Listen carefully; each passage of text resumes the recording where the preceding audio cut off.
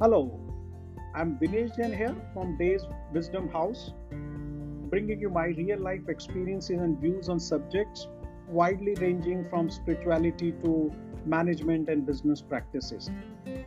Hope you get to enjoy and learn something today. Today, I'm sharing my enlightenment which I achieved on my terrace while watching sparrows and pigeons. The story goes like this. A day not long too ago, maybe around 2 years back, I was feeling philanthropic and decided to begin with the simple act of feeding birds. The thought itself was perhaps a self indulgent one, disguised as generosity. In fact, a part of me had longed to see sprightly sparrows chirping in and adorning the terrace garden of my house for quite long. Excitedly, I hung up two bird feeders and waited for a visitor for a day or maybe two or maybe more.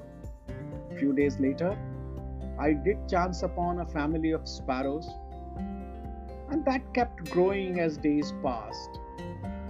I enjoyed thoroughly. The very sound and sight of sparrows in my terrace was just thrilling. My pleasure was short lived, as the bird feeder now also hosted pigeons that scared away the little sparrows. I found myself feeling piqued by the large sized pigeons and began thinking of ways to drive them away. I watched and watched over several days with dismay as the smaller sparrows struggled to claim the space that was once theirs. I was feeling as helpless as them without a conscious driven solution available on my hand to my dilemma. I wanted to fix it. How could I fix this? Sometimes I even whooshed past them to scare pigeons away. But that did not bring back sparrows, rather made probably the sparrows desert my terrace forever. This led to an epiphany. Was it my place to interfere? My role, my karma was destined to my act of feeding a bird, feeding a being. Who got to the seed first, the sparrows or the pigeon, was theirs. I could not have let consequential hurdles take away from me the joy of giving, the duty of serving the beings, and the beings getting benefited through me.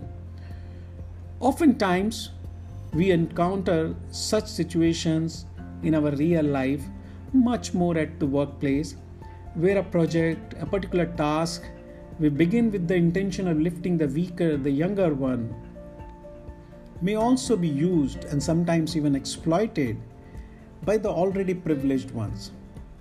Should this deter us from our primary goal of giving, creating, and uplifting perpetually? It shouldn't. My karma is to give without being attached to who gets benefited. The holy book Gita has explained it so beautifully. To work alone you have the right and not to the fruits. Do not be impelled by the fruits of work, nor have attachment to inaction. What do you say? Do share with me your experience and perspectives. Thank you and see you again. Till then, goodbye and enjoy.